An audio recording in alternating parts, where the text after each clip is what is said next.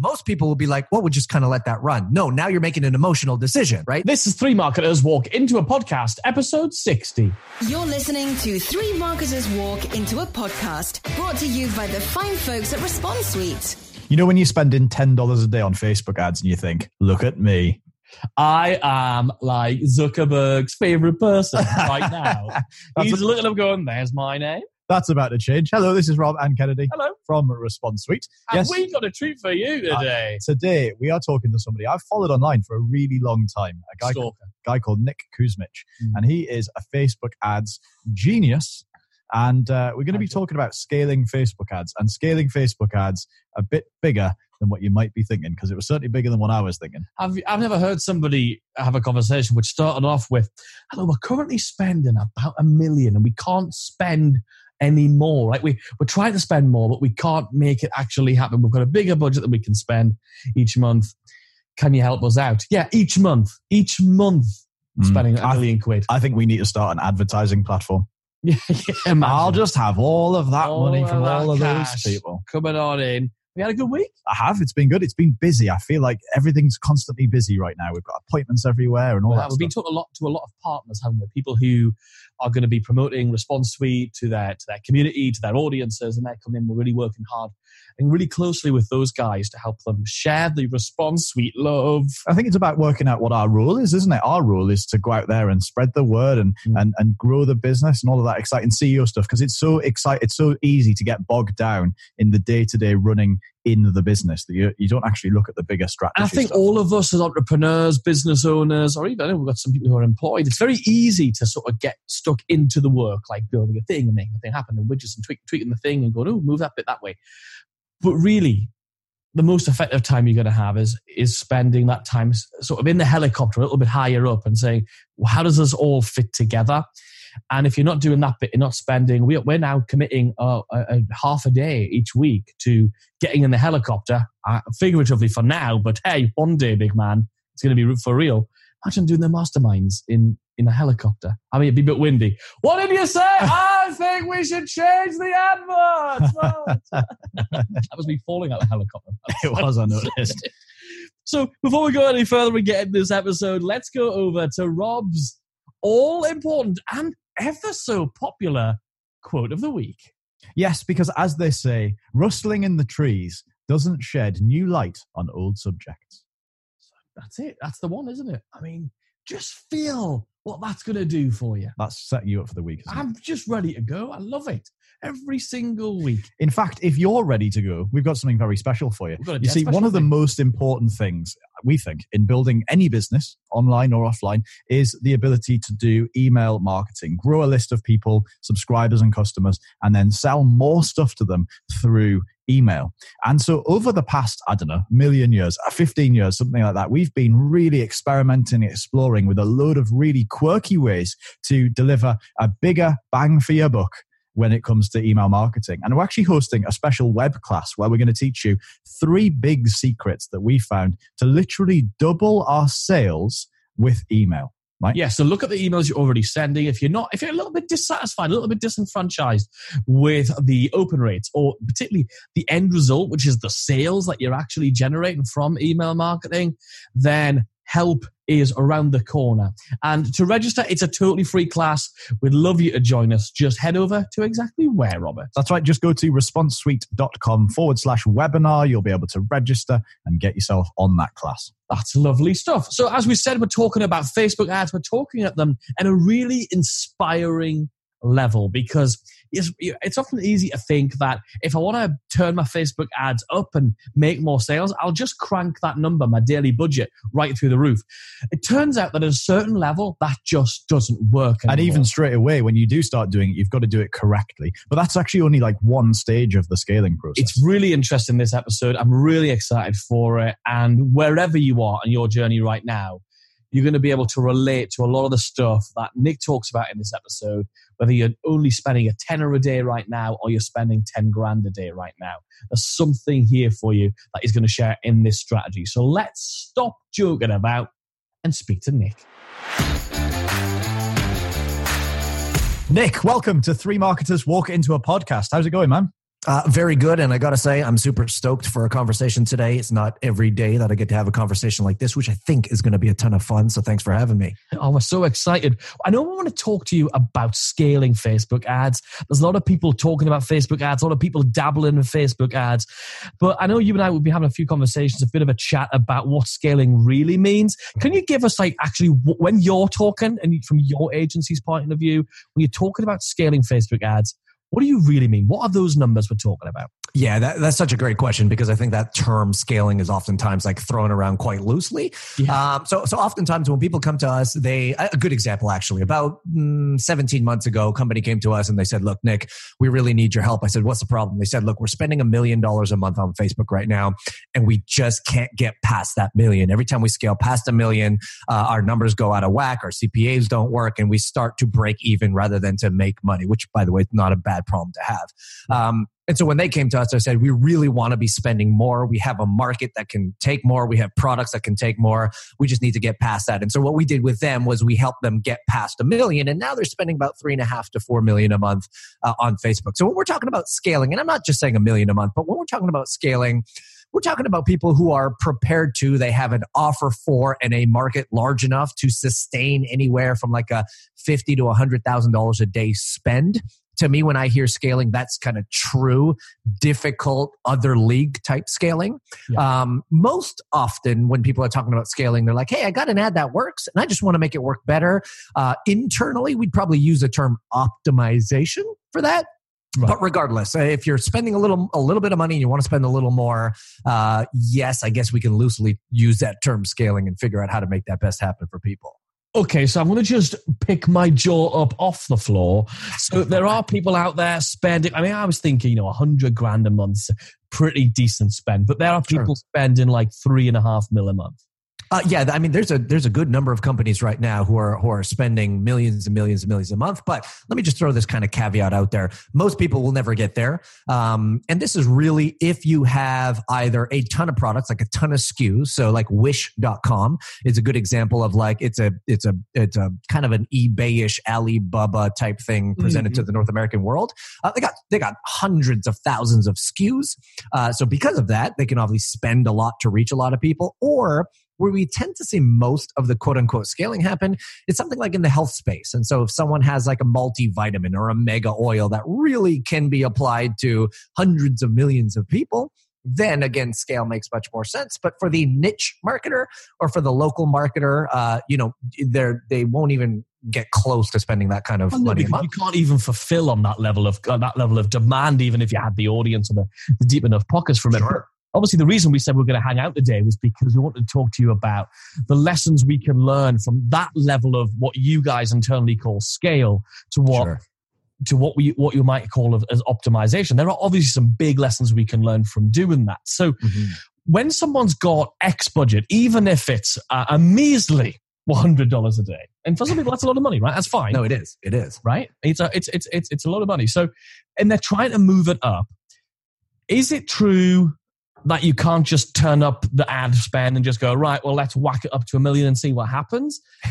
Yeah. Well, I love this question because that is the immediate response that most people do. They're like, my God, I'm spending $100 a day.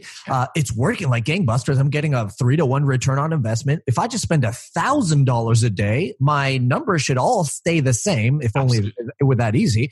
My numbers are going to stay the same and I'll just make 3 times as much money or whatever, or 10 times as much money. The reality is, and unfortunately, I wish I could sit here and tell you guys I figured out the Facebook algorithm. Anybody who has ever claimed that, it couldn't be farther from the truth. They're lying through their teeth. But what we do know is that the algorithm is very temperamental.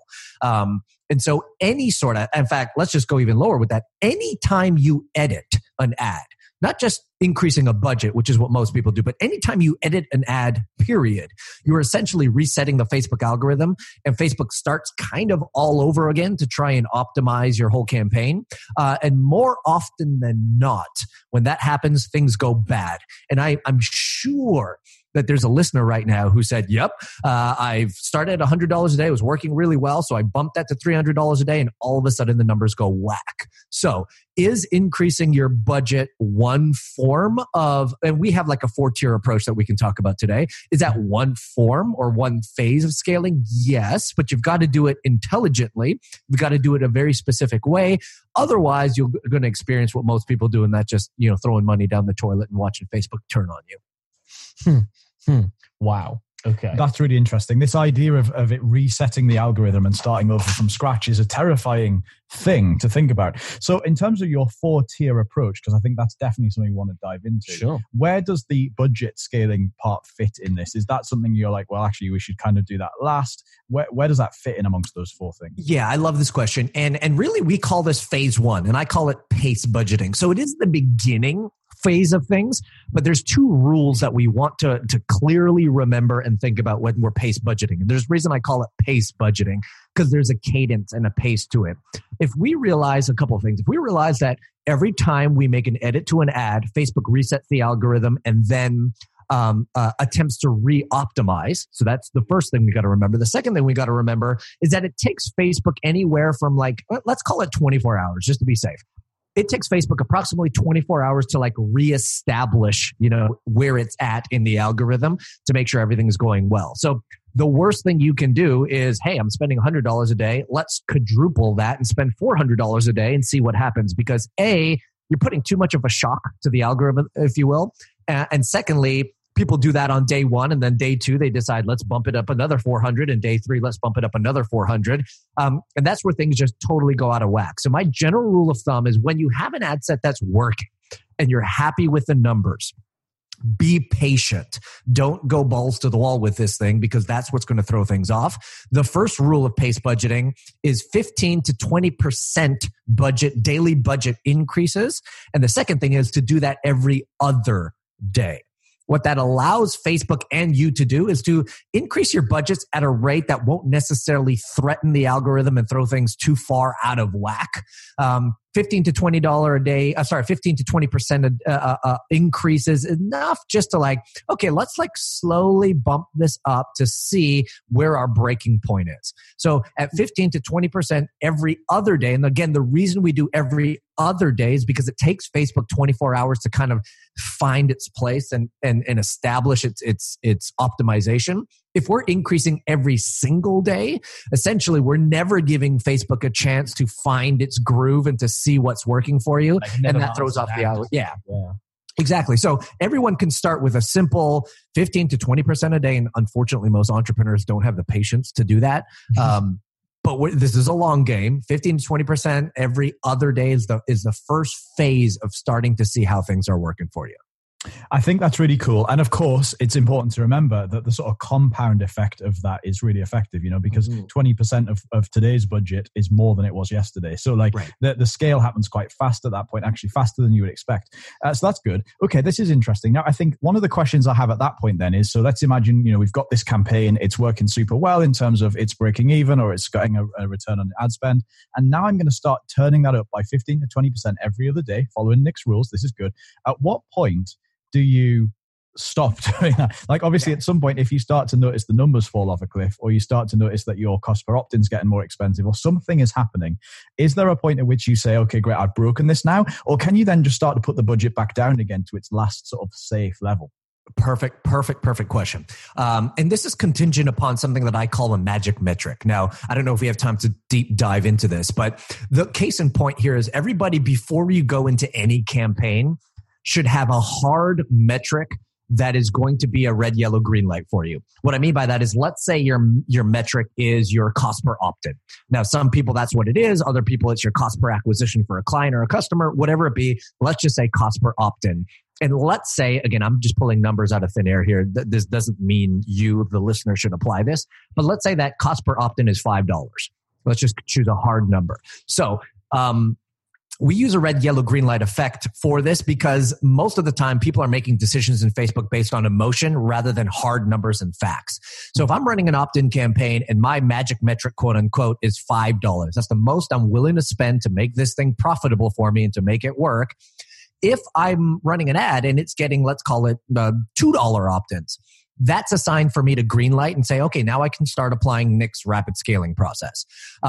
If I'm running ads and my magic metric's $5 and the ads are coming in after 20, or so the opt-ins are coming in at, let's call it $10 after a day, that's a red light. Like there's no ifs, ands, or buts about it. Shut that puppy off. Don't try to like figure it out. Don't try to like prolong the inevitable. That's clear indication that something about what you set up with that, whether it's an audience, the creative, the copy, something's wrong with it. Let's shut it down. Now, the real kind of iffy part comes is, what if I'm getting leads at $5.24? But most people will be like, well, we'll just kind of let that run. No, now you're making an emotional decision, right? There's a hard stop that we set at $5. So if we come in, now I would call that a yellow light. It's close, but not where it needs to be. That to me indicates that we may need to make some sort of optimization tweaks to that ad set. Whether, and I like to say, just for easy like split testing, the first thing you probably want to change is your image. The image has the greatest impact on the result of the ad. And so we would optimize that one to see if we can go from $5.24 down to like $3.50 right within our numbers. Now, the reason why I bring that up is because if we are pace budgeting, phase one of scaling, and we're green lighting now. So we're $2.50 and we start to increase. Now we're 2 weeks into this with this 15 to 20% increases every other day. And now our opt-in cost is rising. It's because that's going to happen. That's just part of the process. Let's say after 3-4 weeks, we're now at like $3. And then a little bit later, we're now at like $4.50 and we're creeping up on $5. What we're watching for is what is the daily budget where this thing breaks, where it goes from green to yellow or from green to red. As soon as that happens in a 24-hour cycle, now again, sometimes you can leave that for 2 or 3 days, but let's just put hard stops on this. You run it for a day, it's gone from $4.50 to now $6.20. It's broken. So at that point, what we want to do is scale back two times what we did. So in essence, we're scaling back and we're returning the budget down 40%, right? Because if it was 20% and we've done that for 2 days, we're going to go back 2 levels. And what you'll tend to find is when you bring it back 2 paces from where it was before, things start to stabilize again. And you now found a nice roundabout number for that particular ad set of this ad set really can't go past, let's call it $180 a day. That's where it's at. And we just leave it and we move on to phase 2. And Nick, is the aim of the game just to like find that point? I mean, that's the game you're playing? In short, actually, that's a great way to put it. Yeah. I mean, we have our magic metric, so we know this is our hard number. And once we have that number, we're finding how many variations of ad sets can we literally run within that number. For some, it could be hundreds, and now you're quote unquote scaling, right? For some, it could be 10 or 15 before you're going to start changing up the offer. But yes, in short, that's a great way to put it. The game is how many different combinations of ads can I run that's going to meet me at my magic metric.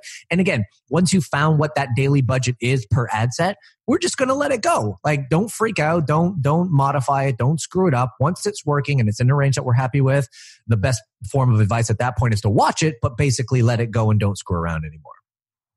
This is really cool. And it's literally like if you're driving a car, you can take your foot off the gas and the car starts to slow down. It's exactly the same thing. You can start to wind that budget back, which is really good news, I think, for us and anyone listening, is that the fact that becomes so easy to do. So yeah, and the only time that might not work, actually, I'll just throw this in, is if you went from 100 to 600 and all of a sudden you go back down to 100, you may have like messed things up pretty good, that it may not work as well. But if you're doing these slow incremental changes, yes, taking the foot off the gas pedal will just slow it right back down. And obviously, to do all of this, you need to have like lots of ad sets, lots of ads running. This is a tech question. Are you doing all of this at this level inside of Facebook Ad Manager? Or are you using a third party? Like, what's the practicalities of doing this? Yeah, I love this question too, because like a lot of people are always looking for that like next easy button software tool. We've tested them all out there. Right. And frankly, once you get comfortable with the Ads Manager, all of this can be done very smoothly and very easily with a few hacks, of course, on like knowing how to like what buttons to push and how to duplicate things easier. But yes, this is all happening right within the Ads Manager itself. So you're doing it right directly inside of there. So that gives us a really good walkthrough of that sort of first method of scaling. And that's the first of the 4 tiers, right? Yes, indeed. Yeah. At what point what is the second one? At what point does it sneak in? Is this something that you're going to do alongside the budgeting thing and keep them going at the same time? Or is this something you do once you think, actually, do you know what? I've scaled all of my ad sets to where I think they can go? Yeah. And really, I call them phases rather than steps, because depending on your tolerance and depending on how much kind of effort you want to manage this process, you can layer them all on top of each other, or you can do them sequentially and say, I'm going to do phase 1 first completely before moving on to phase 2. Or you could be doing phase 1, and once you've got a bunch that are kind of working within phase 1, then move over to phase 2 and go from there. I generally suggest for the person doing this for the first time, let's do phase 1, pace budgeting as far as you can take each of your ad sets. And once you've hit those caps where you realize, I can't spend any more than this, then it's probably a good time to move to phase 2. Right. Okay. Phase 2. So what we're going to be looking at? Yeah. So phase 2 is what we call duplicate. Now it's a very simple premise. It sounds like a push button solution to me. One button, ready to go. One button will solve all your problems. I think so. Just print the cash straight away. So we call this duplicate. And this is based on a simple understanding that, let's say you had $1,000 a day to spend. Our tests have shown that $1,000 a day spent on one ad set is way worse than spending 10 $100 a day increments on 10 ad sets. It's essentially saying, if I have X number of budget to spend, you are going to get far greater results when you can spread that budget out amongst equal ad sets. And again, I say equal, not all of them are going to be equal, but you're better off spreading it than you are putting it on one. So the whole premise behind duplicate here is, let's say I've got this ad set that's working extremely well, and it's whatever. We started it at $20 a day. It's now at $200 a day, and we're happy, but we can't get past 200. All we do is we literally duplicate that specific ad set, let it without any changes. So there's no audience changes, there's no copy changes, there's no ads that you're using the exact same post ID. We're duplicating it, and we're going to start phase 1 with the duplicate. So we're going to start again at $20 a day, and we're going to pace budget this one to see how far we can push it. Now, word of warning here. That you would think theoretically that you could bring that to $200 a day and it's going to match the first one. That is not going to be true. In certain cases, you might get it to $80 a day before it starts breaking, and you got to, scale it back. In other cases, you might get that second one to $300 a day before it starts breaking, and then you got to scale it back. So if you got to treat it almost like it's brand new and not have any association with the previous ad set that you actually duplicated to make that work. But the case in point is, of all the ones that are now working from phase 1 and they're green lighted, you are going to now start duplicating those in the same campaign, not really changing anything, and start pace budgeting them one by one to see how far you can go. I'll just throw this other thing in there. People ask me, well, is there a limit to the number of duplicates that you could have? Because what about quote unquote audience overlap? Right. And I do that in air quotes. Competing with yourself, right? So that is the general thought. And there is a little bit of truth to this. But what eliminates all fear of audience overlap is the red, yellow, green light principle. It's like, is it green lighting? If the answer is yes, then frankly, whether audience overlap is true or not, and we found in most cases it's not true. But regardless, if it is true or not, if it's green lighting, who cares? Yeah, it doesn't matter at all. Right? So people then say, how many times can I duplicate an ad? Just for reference, when we're scaling some of these campaigns to, let's call it $100,000 or $150,000 a day, some of these ad sets, again, because these are large audiences, of course, and this doesn't apply to everybody, but large audiences with tens of millions of people, we've had like 50, 70 duplicates of the exact same ad now spread out over the same audience, humming along. Now, of course, some are at $300 a day, some are at $1,200 a day, and that's the unfortunate part. You just don't know what that number is, so you have to pace budget them. But there is no limit, and as long as you know what your green light number is, who cares? If they're green light, you go. If they're red light, you stop, and you just follow that simple principle all the way through until your audience threshold can really tolerate the number of duplicates.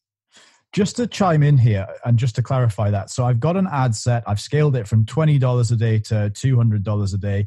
That's its breaking point. I'm happy to sit with it at $200 a day. That keeps it green. I'm now going to duplicate that exact ad set. Does that budget now start at 200 or does it start back at 20? Starts back at 20. So you're going to paste budget from the get-go all over again. Yeah. That is amazing. I love that. Now we're gonna briefly interrupt proceedings before we dive on with the second two tiers of scaling here. Second two tiers, the third and the fourth tier. The third and fourth. I think it's what you meant. The second two tiers. Are you okay? Lie down. That's fine. So we're going to continue on with our first game. Now we were thinking we've got Nick coming on the podcast. He's going to be talking about scaling Facebook ads, sort of. So what can we possibly do as a game? So we've decided to play a game which is all about scaling. Not in the term we're actually talking about. It's actually about like weighing scales, like weights of things. That's how tenuous we like to be with our games. So, and this one's your fault. This is my fault because I had this idea. So what we've got is we've got a bunch of different things, and we're going to read them out to you in order. And then basically, what you have to do, Nick, is simply guess whether each object or thing is heavier or lighter in weight than the thing immediately before it. So it's a bit like higher or lower, but with weight. Okay, I think I can do that. Yeah, okay. So the first item that you're going to compare to is the Empire State Building. So that's your starting point. Shall we tell them how much that weighs? Yeah. That weighs, that's a very long number, Rob. That is 331 million kilograms and some spare. Yeah, so it's a lot. So is the next thing weighing higher, weighing more or less than the Empire State Building? And that is 150 Ferrari 458 cars. Does that weigh less or more than the Empire State Building? I'm going to say the Ferraris weigh less. It is less. It is less. Okay, good. That brings us in at 234,000 kilograms. Wow, okay. Still pretty close, though. Okay, so compared to those Ferraris, $1 million in $100 bills. I'm gonna say the $1 million are lighter than the Ferraris. They are. Very good. Very good. The next one, the world's largest ever wedding cake. Does that weigh more or less than $1 million in $100 bills? I'm going to say the cake weighs more. It does weigh more. Hey. It does weigh more. And okay, we've got 10,000 15-inch MacBook Pros. I don't know which year. The current one. The current one. Okay. The current one, MacBook Pros. 15,000 of them? 10,000 of them. Does that weigh less or more than the world's largest wedding cake? Well, because they're 15-inch, I'm going to say they weigh more.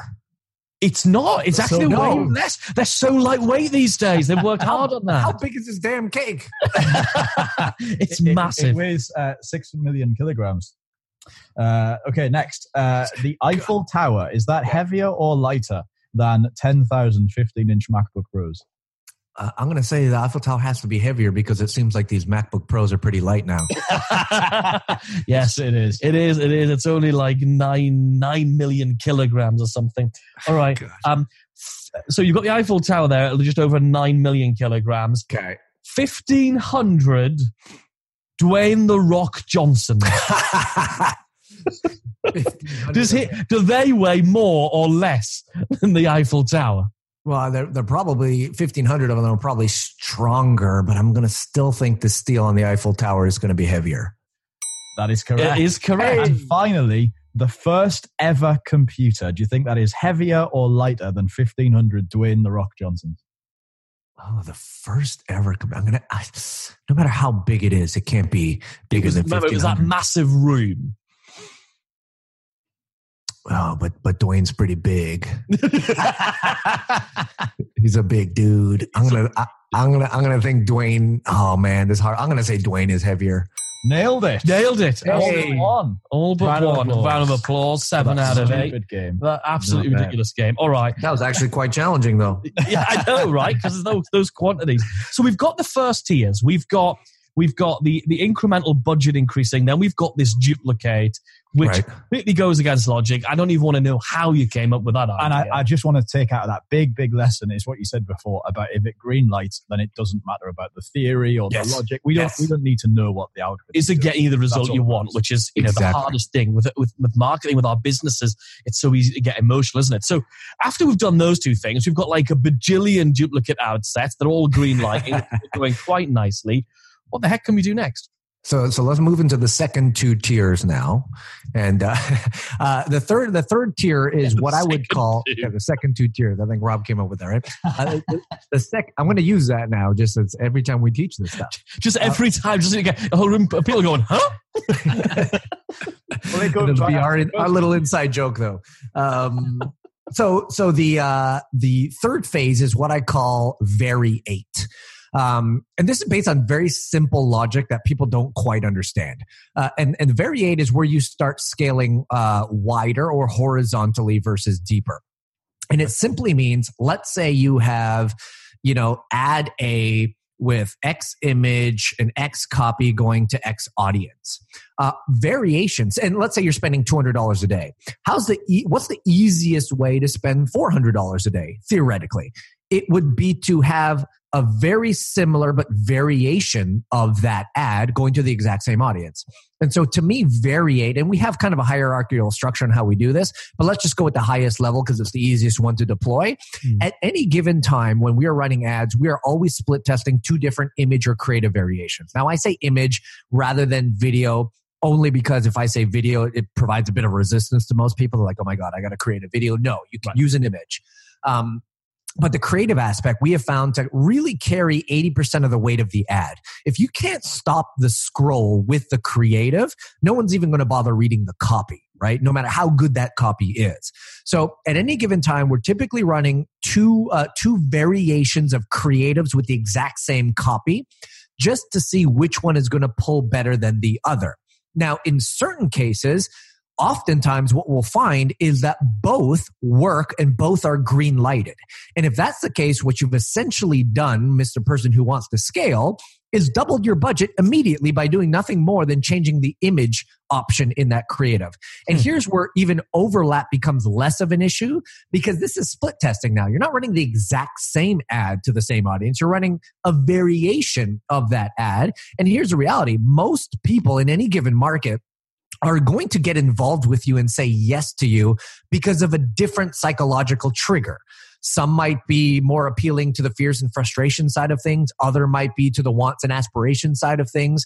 The angle and how you position the image of discussing certain areas versus other areas are really going to appeal to the mind of different people. So when you are variating, essentially you're having the winning control version of your ad, and you're creating a split test variation of that to see how well that does. And again, what you'll most oftentimes find is if you get a good sense of your audience and what really causes them to move, and you have a clear understanding of what motivates them to take action, you can have 3, 4, 5 variations going to the exact same audience that are all green lighted. And then what you've essentially done here is you 5x'd your ad spend, because now you're not relying on one particular ad to carry the weight of the spend. Now you're relying on 5. And we've just talked about images. You could do the same with copy. You could do the same with the offer. You could do the same with the landing page. And now you can begin to see how, if the audience is large enough to sustain this, you can have tons of different variations, which essentially every time you add a variation, again, each phase falls back on the other one. So let's say you do a variation. This is important to note. That variation has to start with pace budgeting. So phase 1, right? You're starting with the small $20 a day budget. You're going to pace budget that up. If it works, you can duplicate that one as well. But the case in point here is a good way to scale horizontally now is by having variations or split test versions of your controls. And that essentially will allow you to spend more, reach more. And if, again, you know your audience well enough, get double, triple, or quadruple the results that you're getting with your control. Wow. Okay. So now we're really starting to multiply these things and they sort of compound. That's the word I'm looking for. The compound. You end up with a sort of a matrix of stuff, don't you? Because you've got all these images against all the copy, against all the audiences, against the offers, if you want to go that far. And have you found at a certain level, you talk about the offers then and testing different offers, have you found that as you scale, there tends to be a certain type or types of offer which do perform better than others, whereas lower end offers, lower scale promotions tend to attract and work better with certain other offers? For example, if someone's got a coaching program, but there's only a finite audience for that, it's much smaller. Like, I don't know, an ebook or something might be a really good opt-in offer, whereas that might not work at a higher end. Is there any correlation there? Yeah, to some degree. And I'll go as far to say is, we've tested all sorts of front end offers and we've tested all sorts of ways to try to make Facebook ads work. And again, this is another conversation, but my kind of like quote unquote, and I say this in air quotes again, my proprietary system, because that just sounds really good. Yeah. The system that we found that works well is no matter what your actual offer is. So whether you're selling high ticket masterminds or coaching programs or selling e-commerce products, physical, if you're local or you're virtual, generally we have found that the best front end offer is still a lead generation play where you're offering some sort of a lead magnet. Now, again, for the sake of time, we can't deep dive into what makes a great lead magnet. Right. But the idea is front end, we want to provide the least amount of resistance as possible to a cold audience that, again, doesn't know us. And so oftentimes, if we're trying to pitch product directly, or if we're trying to pitch strategy call because we have a higher ticket item, or even webinar for that matter, these are pretty demanding asks for someone that we don't know. Right? I mean, we transact with two currencies, one time, one money. I'm gonna argue that time is more valuable than money. So by you even saying, hey, I don't know you yet, person on the other end of this Facebook ad, but give me 90 minutes of your time for a webinar. That's a pretty steep ask for someone that doesn't know you just yet. Yeah. Whereas if you're giving them a 1 to 2 page downloadable PDF to say, hey, let me give you a ton of value in advance of ever asking for your time, here you go, that tends to be picked up really well. So we do like to lead 99% of our offers to cold audiences by means of some sort of lead generation play. That tends to work best across the board. Yeah, that's really nice to know that works even at that really high end of scale. All right, so I think I want to know that fourth and final piece of that puzzle now. Yeah, so the fourth one, and frankly, let me just kind of throw this disclaimer. Most of the people will never get here. There will be no need for this. Between the first 3 phases, you'll never need to. Pretty busy, isn't it? Yeah, to a certain degree. And I don't want it to sound overcomplicated because, again, it doesn't need to be.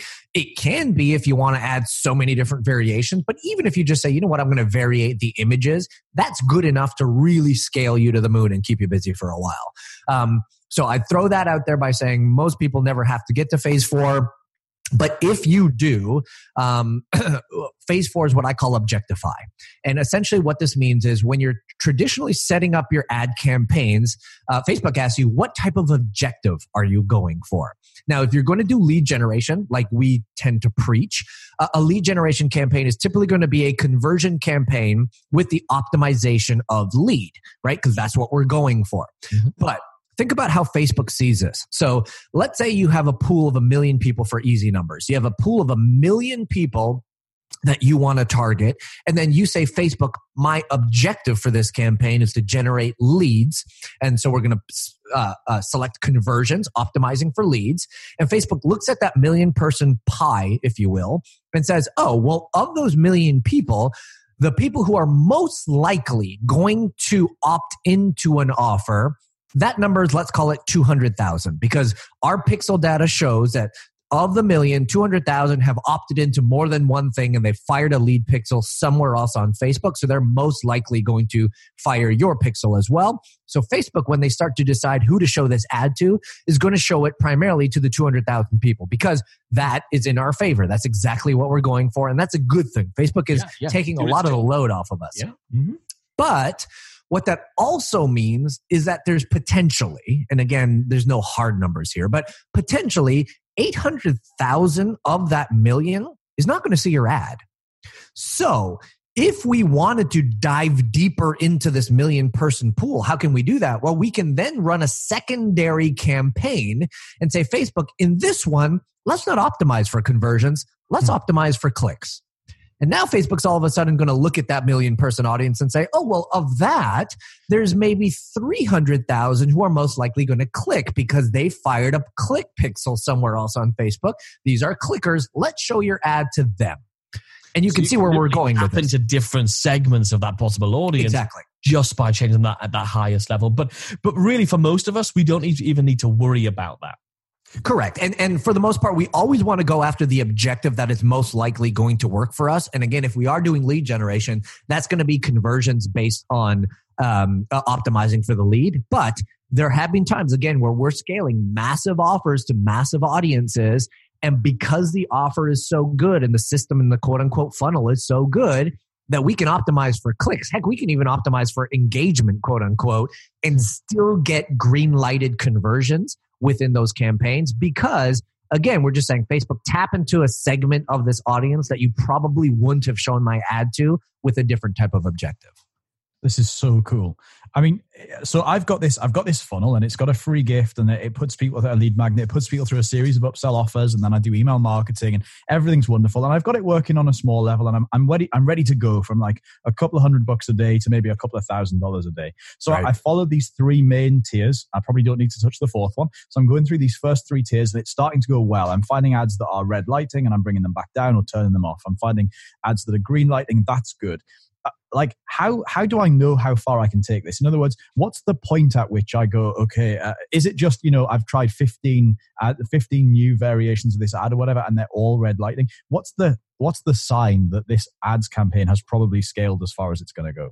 It's such a great question. I think there's two things to like keep in mind here. Number one, with the red, yellow, green light principle, that kind of keeps things simple. Like if it's, and most of the time, what you'll start to see happen is it go from green to yellow, yellow to red. It won't necessarily go from green to red unless you're screwing around and not following the principles we discussed here.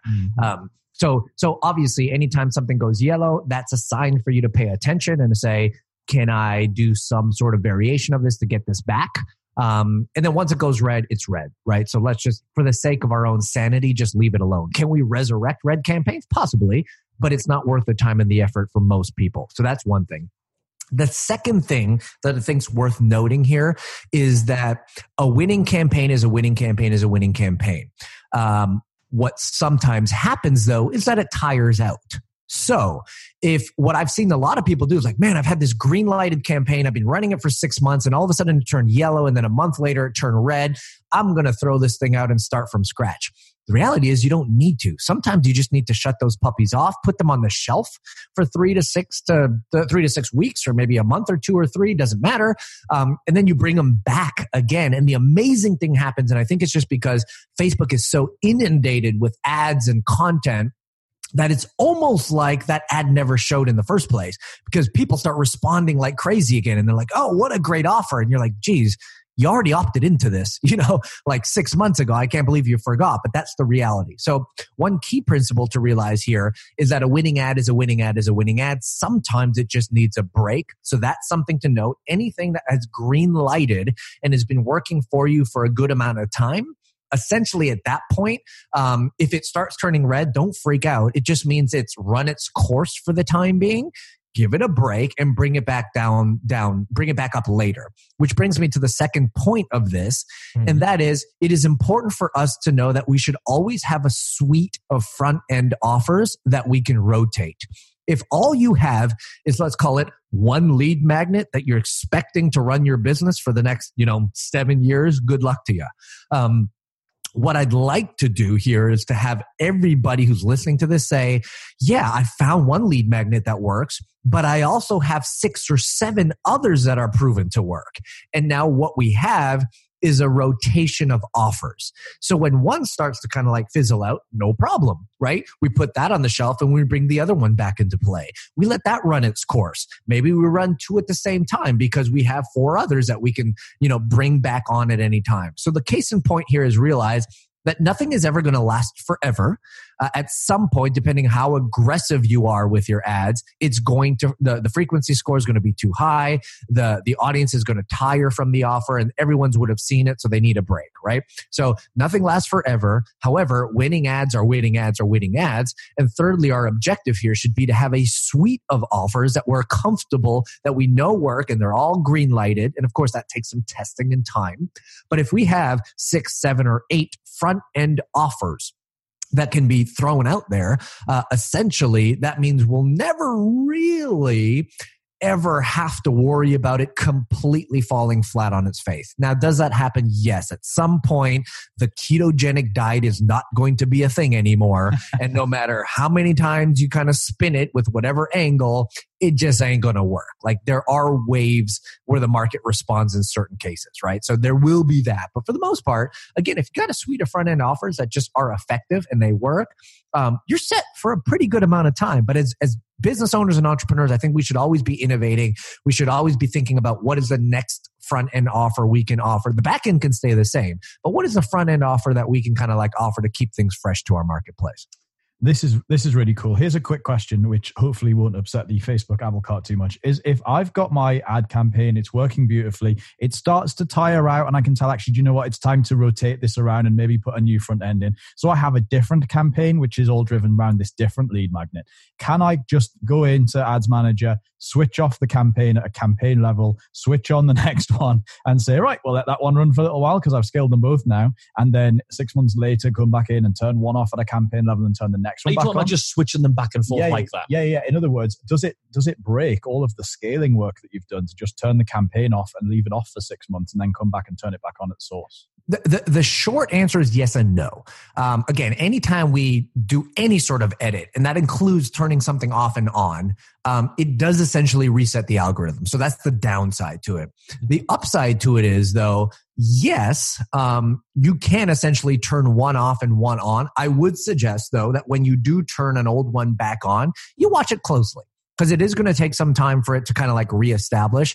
And there may have to be a little bit of work redone for all three phases. I mean, again, if you've already duplicated and it's working and you've already kind of variated and those are working, you might just need to go back to pace budgeting and bring the budget down if you're not green lighting right away, and then re-bring those budgets back up. There may need to be some of that work done, but not all the time. Sometimes we've literally just turned them on and off like you've mentioned here, and they've worked all the same. But just be conscious of it, right? Don't turn it on, see that your numbers in the first 2 days are red lighted and you're like, oh, damn, it doesn't work. No. You just go back to phase one, get them back to the working place, and then build them back up again. Yeah, you got to really watch them. We're going to get into a little brief look at how we sort of track that and keep an eye on it. But first, something completely different. Indeed, we need to interrupt proceedings once again for the second and our favourite game of the podcast. Here's how it works. My colleague Kennedy here. Hello. That's him. He's going to sing a song for you now, Nick, and your job, but he's going to sing a song in the style of a traditional British pub or club singer. And your job, and dear listener at home, of course, is simply to guess what song Kennedy sings. So take it away. It's your pitching, be it's licking dead, be it did a beauty, I will a piece spirit, and a potato, and a potato, be and a beauty, and a piece be. That can't be a real song. Is that a real song? It is. That's a real song. Was that pretty decent? That was horrendous. Excellent.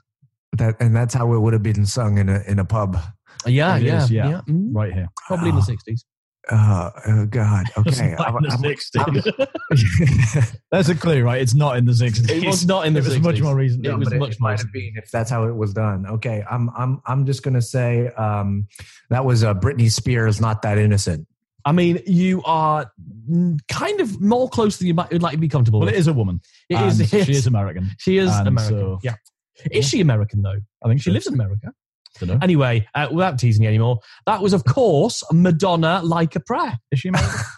She lives in America. She lives in New York. I don't know where she's from, actually. Oh, well, never mind. We're not huge fans. Thank you anyway. Fine. So to wrap all of this up, because this has been amazing, to wrap all of this up, how do we kind of monitor and track all of this? What's the system to monitor and track the red, yellow, and green lights at scale? Yeah. So the way that I like to simplify this, and again, it's my way of setting up campaigns and ads and ad sets. It's not what everybody recommends. It's what we recommend and we like it. And part of the reason we recommend it is 1, for control, and 2, for visibility. But we follow the general rule of 1 ad per ad set, which gives us kind of clear indications of things. And then each campaign is essentially a front end offer.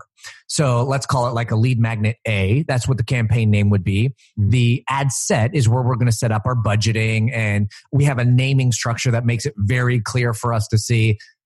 Our naming structure essentially is copy plus image plus audience. Okay, so that's not what it says, but let's say it's like Mr. Clean, the image is fairy holding a wand, and the audience is Tony Robbins, right? So at a very easy kind of like overlook at the ad set level, we're just looking at two primary things, right? We're looking at what is our magic metric. So in this case, what is our cost per lead? And is it within our magic metric? And then we just skin our eyes over to the naming convention to say, oh, well, it's that image with that copy to that audience that's working really well. And what that allows us to do is very quickly, let's say at a morning's glance, get an idea of, are we green lighting, yellow lighting, or red lighting? And if we are green lighting, which ones are green lighting? Which then tells us, okay, well, these are the ones we need to duplicate, or these are the ones we need to scale up, or these are the ones we need to stop. And it really isn't all that difficult. Now, can you add extra, thick layers of metrics and analytics and start using, UTMs and all the rest of that? But it's not necessary for the person starting out. You really just need to know what ad set is working, and is it green, yellow, and red? And you can literally see that in a matter of seconds by looking at your ads manager, by setting up a custom report, and then you're off to the races. That makes sense. I love that. Now, of course, Facebook is known for being very permanent, never changing anything. So this is going to work forever. That's what I love about them. Yeah. Nothing important's going to happen in September, is it? Never. No. So you just do this and you follow Nick's rule and forever. You can just retire and live in the Bahamas. Yeah, essentially. And it's all set it and forget it. You don't even have to touch it. You have to look at it, right? Yeah. Once you set it up once, you move to the beaches and you're good. Tell us about September. What's going to happen, Nick?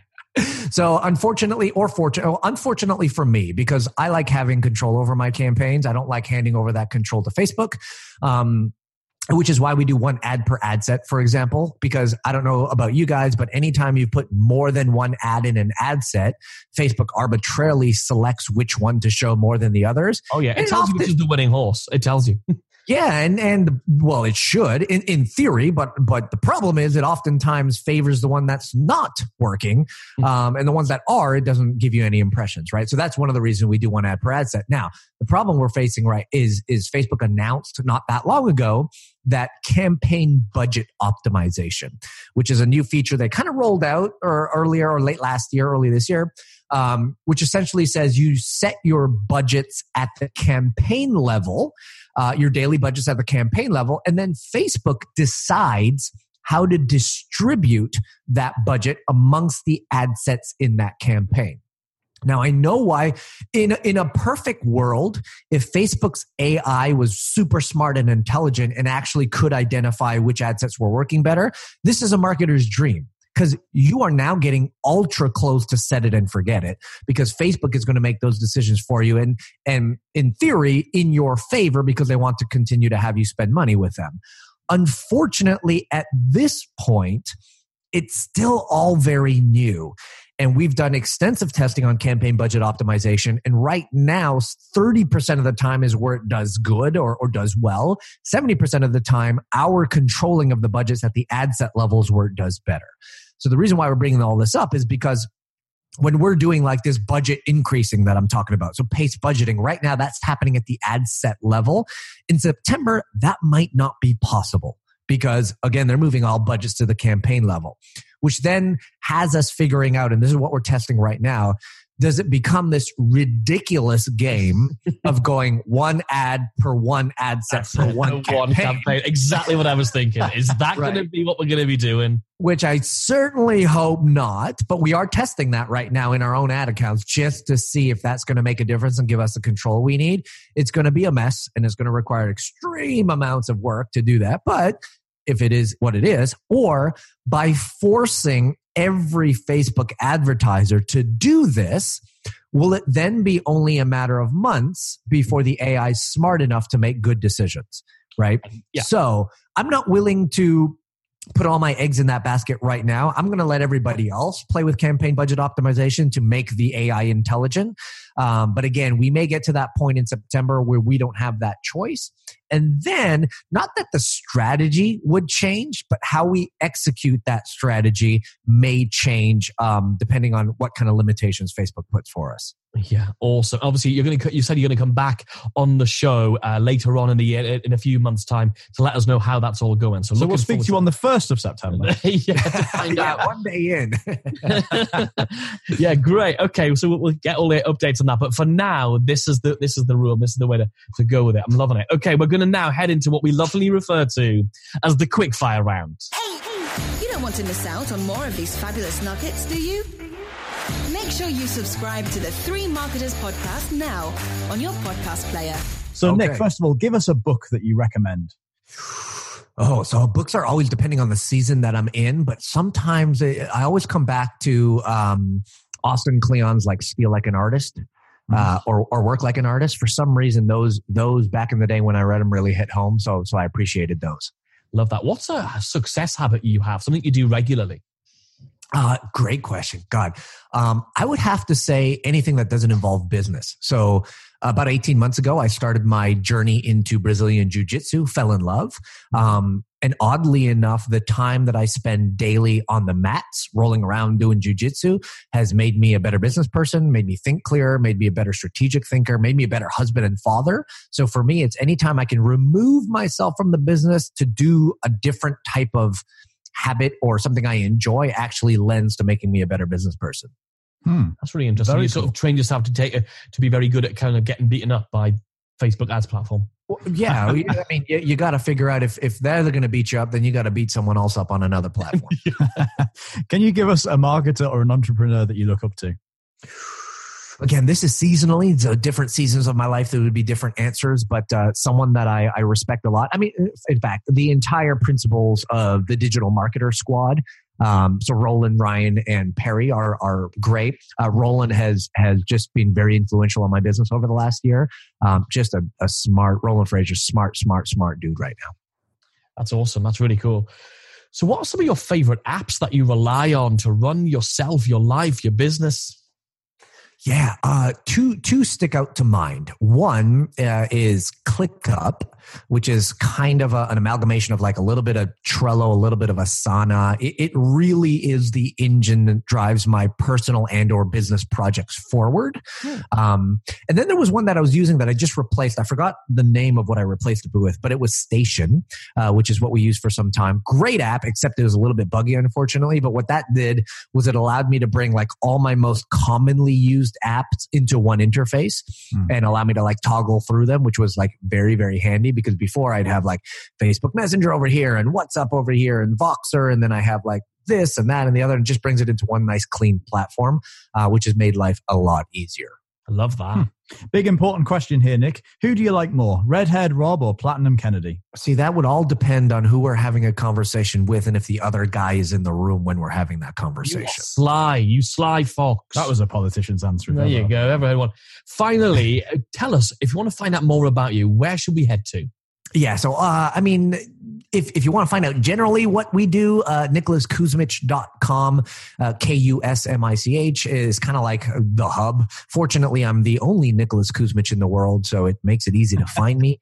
But if you really want to know what we're doing and like have any desire to get involved with what we do, I would suggest people check out NicholasKuzmich.com/thecouncil, COUNCIL. That's kind of like my passion project right now, my way to really help the most amount of people. Wow, awesome Very cool stuff. This has been really eye-opening, and a load of this stuff is just so counterintuitive to do with like shifting things up a gear, really moving them up in a way that's manageable. That idea of absolutely solidly removing the emotion from the, let's just give it a little bit longer. It might be because it's a Sunday. It might be because it's the beginning of the week. It might be because it was after 5 o'clock. If it's on a red light, let's get rid of that thing. Please, yes. Love that. Absolutely love it. Thank you so much, Nick. It's been great to speak with you.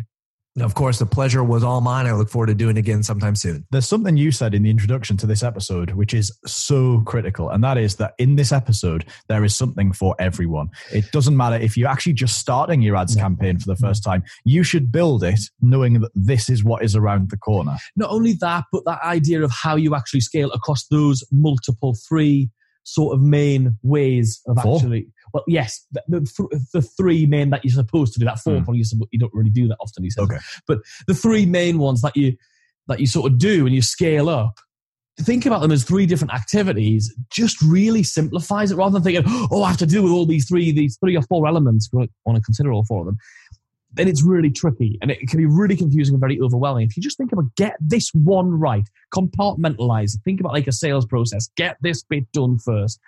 Maximize that, really tweak that, really ramp that up, and then move to that next one. I like it when there's things which are just step by step like that. I'm a simple person. I've got a really simple brain. And even though what we're talking about here is really complex, really high-level stuff, Nick's really boiled that down, hasn't he? And he just said, and obviously, I think he sort of thinks the same. How can I simplify this so it's not just this complex matrix in my head of interconnecting pieces which are all reliant on something else which might just break? And teaches it so well in just plain, pure English. Look, there was so much stuff in there. I wouldn't blame you if you need to go and check out the show notes. Go and do it. You'll find them over at blog.responsesuite.com/060. I'm going to bookmark that link and have it as my go-to scaling reference. Absolutely amazing. And that was one hell of an interview. We've got some great, as you can see with the podcast, we've had some great guests so far. We've been very, very lucky. We've got some really great ones lined up, and we're really pushing hard to get that. Some of the names we've got in the calendar right now, Rob. So exciting. In fact, if you want to make sure you don't miss out on anything, so we know how busy you are, make sure you go and follow us on the various social media channels. It's just at Response Suite on Facebook or Instagram. That way we'll be able to keep you in the loop about everything that is coming up. You can, of course, also subscribe to the podcast on iTunes or your favorite podcast player. And tell you what, while you're there, just take a minute and leave us a little review, a 5-star review, if you please. Just say what your big takeaways were, what you've enjoyed out of this. And in fact, we might even pluck you out and give you a little name check over the coming weeks. Oh, yes, we didn't do that at the top of this episode. Sorry, folks. Slap on the wrist. Slap on the wrist. We'll be back doing that next week. We probably promise. All right. See you all next week. Have a good one. And we'll look forward to reading your reviews. Ta-ra. Don't miss a thing. Check out the show notes at blog.responsesuite.com.